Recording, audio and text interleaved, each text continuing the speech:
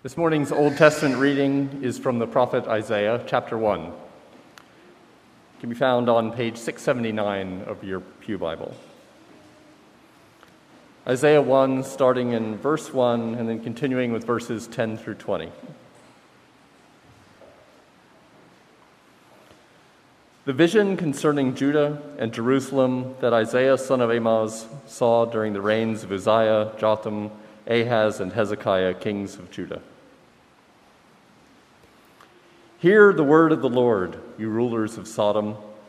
Listen to the instruction of our God, you people of Gomorrah. The multitude of your sacrifices, what are they to me, says the Lord? I have more than enough of burnt offerings, of rams, and the fat of fattened animals. I have no pleasure in the blood of bulls and lambs and goats. When you come to appear before me, who has asked this of you, this trampling of my courts? Stop bringing meaningless offerings. Your incense is detestable to me. New moons, Sabbaths, and convocations, I cannot bear your worthless assemblies. Your new moon feasts and your appointed festivals, I hate with all my being. They have become a burden to me. I am weary of bearing them. When you spread out your hands in prayer, I hide my eyes from you. Even when you offer many prayers, I am not listening. Your hands are full of blood. Wash and make yourselves clean. Take your evil deeds out of my sight. Stop doing wrong. Learn to do right. Seek justice. Defend the oppressed. Take up the cause of the fatherless. Plead the case of the widow. Come now, let us settle the matter, says the Lord. Though your sins are like scarlet, they shall be as white as snow. Though they are red as crimson, they shall be like wool. If you are willing and obedient, you will eat the good things of the land. But if you resist and rebel, you will be devoured by the sword. For the mouth of the Lord has spoken. This is the word of the Lord.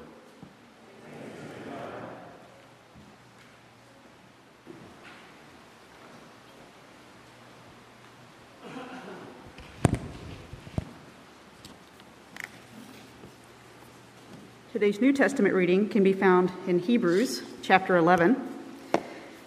We're going to read verses 1 through 3, skip a few, and then read verses 8 through 16. This can be found on page 1212 of your Pew Bible.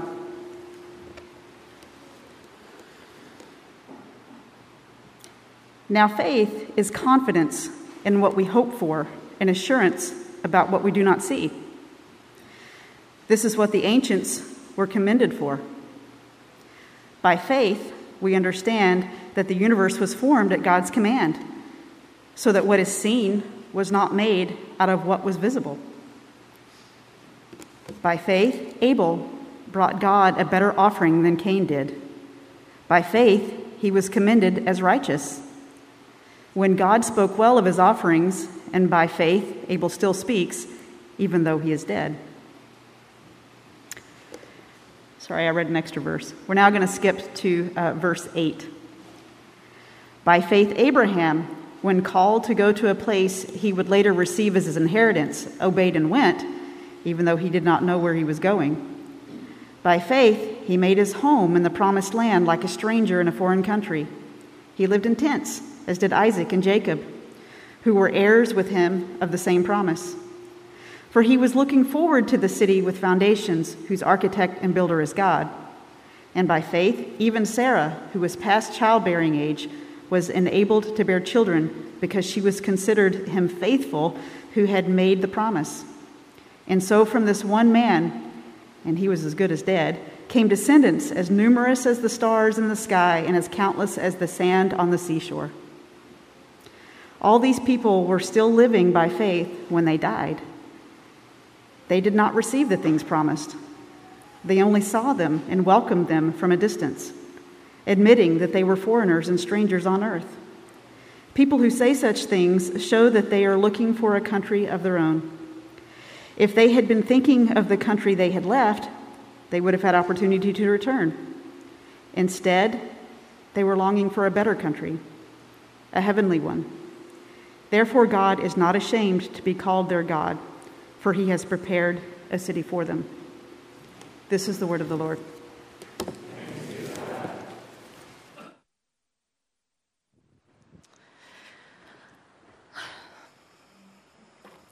Good morning, Sherman. Way to be here on such a terribly hot day. I had to tie my hair in a knot because it's like a blanket on my neck. So if it looks weird, sorry. I'm particularly impressed by those of you in the balcony. Like, it's probably extra hot up there, and that is serious dedication to sitting up there. Anyway, we're talking about Hebrews 11 this morning, which is such a beautiful passage. I think the writer of Hebrews was quite a preacher, and tough to follow, actually. The passage is a hard one, too. You know, the Bible is always sort of uncomfortably honest about life. A lot of Christians want to paper over the more painful parts of our lives, but the Bible never does that. It looks unflinchingly at reality and lays it bare. You know, right in the pages of Scripture, people get angry at God and argue with God, turn their backs against God, complain that God has abandoned them. I appreciated Don's consternation is a welcome attitude in prayer. It's right there in Scripture. You know, the Bible catalogs how God's own people continue to fail over and over again. Like, even Jesus' own disciples, every one of them betrayed him. You know, Judas in the most noteworthy way, but also Peter turning away. But that passage actually says they all went away. The Psalms are full of painful prayers, pleading from God in dark places, wondering about the promises that they have believed and crying out for help. And then Hebrews chapter 11, you know, it's this eloquent catalog of faith, and it's got some of the great, like, full of the great personalities of scriptures, of the heroes of our faith. And right smack in the middle, the preacher says, all these people were still living by faith when they died. They did not receive the things promised. They did not receive the things promised. And people so often think that the Bible is full of platitudes.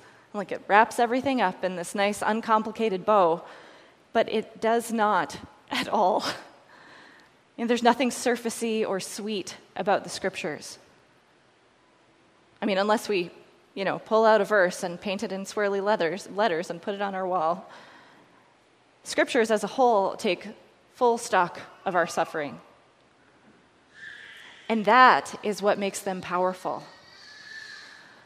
Because we don't follow Jesus because he allows us to look at the state of the world and the state of our lives with a sunny disposition and permanent smiles on our face. We follow Jesus because he enters into the mess himself and promises to make something beautiful of it. But like Abraham and Sarah, we may not see that before we die. It's comforting to me that neither Jesus nor the Scriptures overlooks the troubles of this life. Like, how could we trust it otherwise? Ours is not a religion of platitudes and mushy feelings, of easy answers and formulas. There's never a straight line from here to there in the Christian faith. Our faith takes the whole of life and puts it in the hands of our loving God and asks us to believe in God's unending goodness with faith, like Abraham's, that doesn't take circumstances at their face value, but sees beyond them. Like, it can be tough to believe because the world is a really hard place. That phrase, they did not receive the things promised, it just rings a little too true sometimes when we go to the doctor and when we read the news.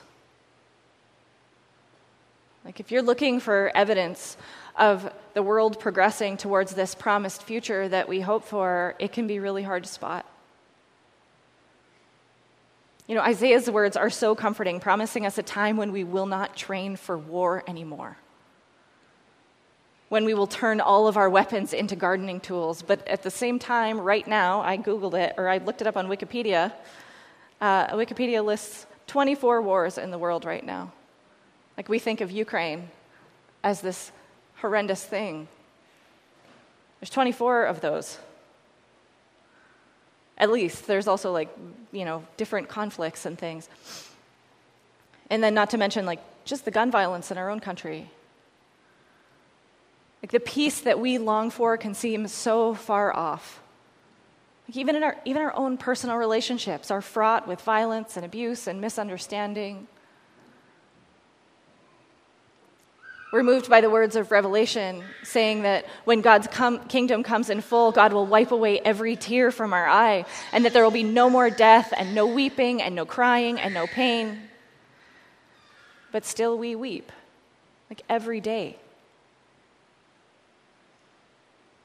We take confidence in Paul's words in 2 Corinthians, telling us that we've been made new in Christ, that the old has gone and the new has come now, already.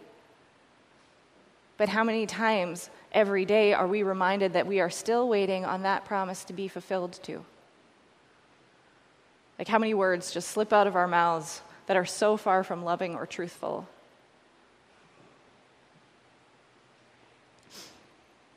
We sing that Jesus is the King of all, bringing a kingdom of shalom. But in so many hearts and minds, his name is hardly more than a curse word. Like Abraham, we have not received the things that we have been promised. Not all the way, anyway. And that's why we need faith. The confidence in what we hope for, the assurance of what we do not see. Abraham was promised that God would make a great nation out of him that would bless the whole world. And God promised him that that nation would have a flourishing land to call its own. And Abraham actually did live in that promised land, but not as a resident. He lived there as a stranger, not in cities belonging to his own vast nation as he had been promised, but in tents with his wife and son, just the three of them. He had been promised a land and a nation, but all he had was a tent and his one son and a strong sense of dislocation. One author pointed out that the only part of the promised land that Abraham actually owned was the 6-foot plot where he buried his wife. Abraham was faithful to God, Hebrews says, but when he died, he only had the faintest glimmer of what he had been promised. And now for us, watching wars and division and conflict and the brokenness in the church and ourselves and church leaders falling, and it can be tempting to lose sight of the promise. We long for a world of love and humility. We even declare that it's already here, that the kingdom is here now, that we can live in it now. Even while so often it still seems like violence and power might just be the only ways to get things done. Like Noah, who's also mentioned in chapter 11 in that part that's skipped over, building a huge boat in the middle of the desert, insisting that rain was coming. It can be easy to lose sight of the promise, to start to feel like the whole thing maybe was just a joke. But that would be a mistake. Abraham's one son did eventually become a nation, right? The nation of Israel. His people did inherit the promised land, and where Abraham had lived like a stranger. The promises were fulfilled, but in his life, wandering in the desert, unable to produce an heir for years, and then only one, it would have taken him everything to hold on. For us, too, the promises are true and coming, even here already, even if they are sometimes difficult to see. The one who promised is faithful. And that's why the faithful in Hebrews 11 are commended, because faith is not for the faint of heart. It's not flighty or easy. It doesn't just blow over you like a summer breeze. I love that I wrote that in here, not thinking about how hot it would be. Don't we wish it did? It doesn't feel that easy. I mean, sometimes we have moments of that, but not always. I don't even think often. It requires a certain kind of tenacity because this world is difficult and God often moves slower than we would like way slower. The world's always been a painful place. That's not a new thing. That's why it's so comforting that the Bible doesn't avoid difficult questions. It doesn't always answer them either. But our faith is one that is well acquainted with grief, as our Savior is. God was not content to remain distant from our suffering. And so Jesus stepped down into our midst, into our flesh, to walk with us, to be with us, and to weep with us. Instead of avoiding pain like so many of us try to do, he actually seemed to seek it out, going to the least, the last, and the lost, going to the outcasts, even becoming one himself. Paul says that it was for the joy set before him that Christ endured the cross. Just like Abraham, he saw beyond his own circumstances to what was coming, and that gave him what he needed to be able to walk through. It couldn't have been easy as he approached the cross to see the joy that was set before him, the life on the other side. And actually, we know that it wasn't because he asked his Father to take this cup from him, praying a prayer so fierce that blood dripped from his pores. Jesus, too, living as a stranger and a foreigner on earth, did not receive what was promised in his life. He had to die to experience the new life of the resurrection and to share it with us. God's ways have never fit nicely with the priorities of this world. God's plans take some detours that our plans never do, at least intentionally. While we think things should happen in a hurry, God always has been patient, so patient that it seems like sometimes things are never going to change. While people seek power, God wants humility. While we want people to get what they deserve, God wants mercy and love. While we want to hang on to life, God doesn't mind moving through death. That's why our faith in the promises of God makes us foreigners and strangers in this land too. It makes us fools. When the world declares that we have to do everything we can to make ourselves safe from the criminals and all the dangers, and really even from everyone who disagrees with us, we say, perfect love casts out fear. Pray for your enemies. Do good to those who persecute you. When the world says, what's yours is yours, we say, I lay down my life of my own accord. When the world says that winning is all that matters, we go and stand with the losers because that's where Jesus is. That's where he stood. When the world says that happiness is found in money and things, we say, why store up treasures on earth where moth and rust destroy? Sell what you have and give it to the poor. When the world says violence is the only way forward, we point to Jesus, who bore the violence of the world in his own body for the sake of love. And then we go and do the same. We are longing for a better country. One that is not ruled by money or power or survival of the fittest or eat or be eaten. We are longing for a better country than that. A heavenly one. And this is the miracle of your faith. It allows us to live in this world while bearing out the promise of another one.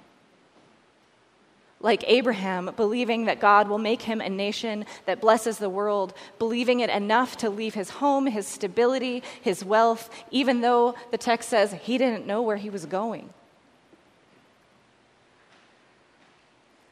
We are like Jesus, sweating blood in the garden, but then walking forward in confidence and love,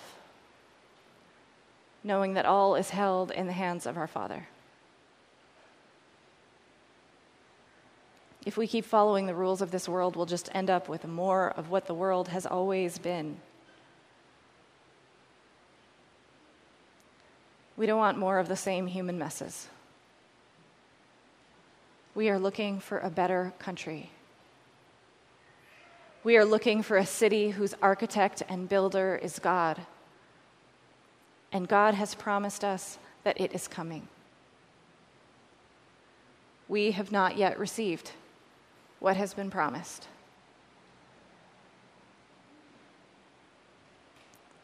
But we can see it, and like Abraham, we can welcome it from a distance. And we can, however, catch glimpses of it now, in the same way that we spot seedlings pushing through the dirt. They're often actually very hard to see. If you have a garden, maybe you know that. If you don't, you should have a garden so you can know that.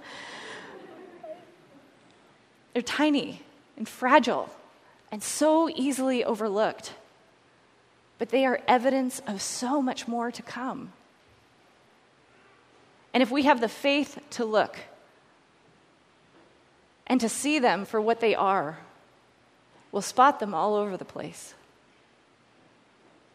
In every moment of grace, in every act of sacrificial love, every time someone steps into someone else's pain at a sickbed or a deathbed, every time someone bends their knee to pray, every division that's overcome, every time someone decides to stay in the hard conversation to work it out, in every act of hatred that is met with love.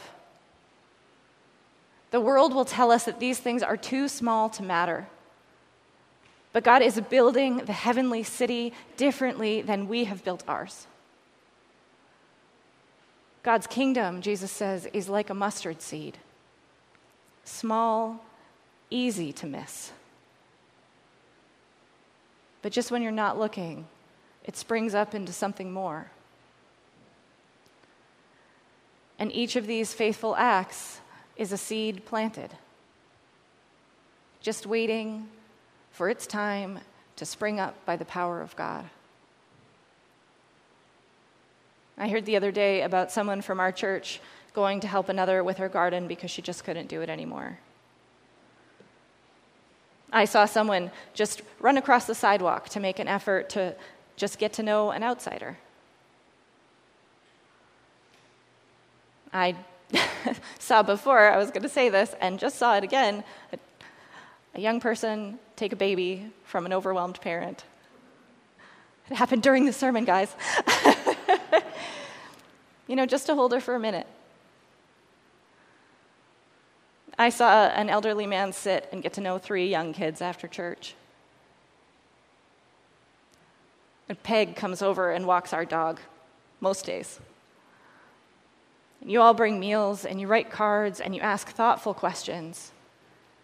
And you try to stay present when it's hard. And these are small things. But they offer hope. And more than that, they are the mustard seeds of the kingdom. They are the building blocks of the coming city of God. If you struggle to catch these glimpses, or even to believe that they exist, because I know that sometimes it's easier than others. If for you the situation seems bleak, take courage. It is the dark places that often seem to be the places where God chooses to do God's best work. Our passage offers the whole of creation as evidence of that. By faith, we understand that the universe was formed at God's command, so that what was seen was made out of. So that what was. I can't read. So that what is seen was not made out of what was visible. I'm going to read it again. By faith, we understand that the universe was formed at God's command, so that what is seen was not made out of what is visible. God made the universe out of nothing. God works well with limited resources. Our bleak situation is God's canvas. Our chaos, God's creation. Our death, God's resurrection. Do not despair. Whatever you are facing, whatever you see going on in the world, your God is mighty to save. And God's kingdom is not of this world. Have faith, my friends. The kind of faith that can believe a nation can come from one man, even though he's as good as dead. The kind of faith that camps out in the promised land on the hope that it will be given. The kind of faith that can look life square in the eye, taking the good with the bad, and still walk forward in hope and love. Let us be a people whose minds and hearts are filled with the promises of God. So filled with a vision of the heavenly country that we can't help but live toward it now. Like Abraham and Sarah, let our very lives testify that the promises are true. Be the evidence that a better country is coming. A country where there is not just an end to war, but a pervasive peace that heals us all. There's no more death and no weeping or crying or pain. A country where we no longer struggle with ourselves, but live whole and holy, renewed in the image of God. And a country where Jesus, the author and perfecter of our faith, grace embodied, reigns over all. Please pray with me.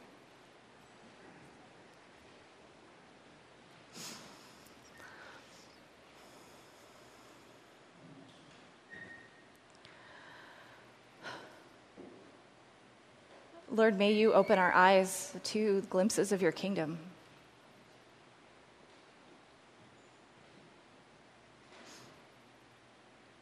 May we find the hope of the plants poking through the concrete. The small acts of kindness, the small goodnesses we witness every day. Lord, may we find you in all of that, and may it spur us on. May we live in love for the joy set before us, even when it's hard. In Jesus' name, amen.